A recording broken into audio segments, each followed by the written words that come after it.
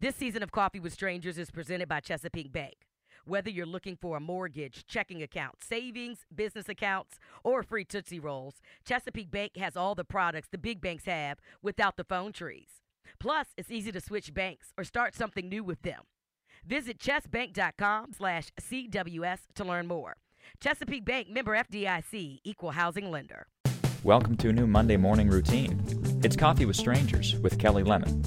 Hey, it's Kelly, and today I'm along the James River for another edition of Richmond Is. So strong, so pleasant, so delightful. That's what John Smith said about Richmond when he traveled up the James River in 1607 on an expedition. Right now, we're on the north bank of the James River in Shockoe Bottom. This river allowed the slave trade to be one of the prominent economic forces within the city. Transporting slaves on this river was big money. 120 years after the 13th Amendment, which technically made slavery illegal, a group of concerned citizens formed the James River Association to be the voice for the river. To talk a little bit more about the James River Association, I got Justin Doyle standing with me. This beautiful backdrop.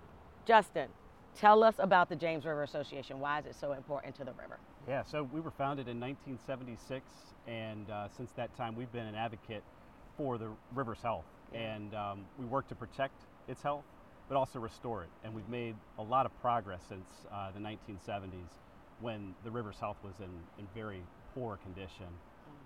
We've consistently seen improvements every time we put out our State of the James, which is a report card of sorts for the health of the river. Yeah. We see the river's health improving, and it's in part due to the James River Association, but also the Clean Water Act in 1972, and really the work of a lot of organizations and concerned citizens that have really pitched in to help make the James River healthy again. Yeah, and the health of the James River has to do with the fact that there might not be the large boats and the bodies being transported through the river. Right now it's more for recreation and I guess fishing purposes. It's not used the same way as it was when the association is formed. How does the association help the river kind of transition with the growth of being this great outdoor activity? Yeah, so in addition to working to protect and restore its health, we're working to help connect people to it now. Yeah. And we know it's a wonderful resource for outdoor recreation. In fact, here in the city of Richmond, the James River Park System is the most visited attraction in the Richmond region. Yeah. So we know what it has to offer residents and visitors, and this morning we might be seeing some whitewater rafters come through, maybe some whitewater kayakers, canoers. Like you said, fishing is very popular year-round. Yeah. It's an amazing resource to have right in our backyards. What do you think people need to know and understand about the James River? Like, if there's one thing that we can, hit hard about, you see it all the time, you drive over it, you walk past it, but this is one special thing we need you all to know about the James River. Yeah. I think it's important for people to know that it's a healthy body of water, but there's still a lot of work that needs to be done to continue improving its health. Yeah. It's not quite to an A+ as we would hope it would eventually become. Yeah. Are we going to make another list, you think? Like, what do we need to do to make another major list? I mean, people come to the capital of Virginia, which is this urban environment, for this. Yeah. So how do we get that A+? What do we have to do?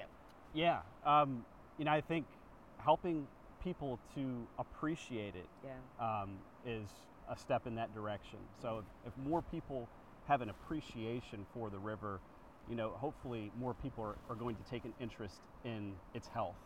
And hopefully that results in more river-friendly legislation at the General Assembly. Maybe more funding for projects that contribute to its health.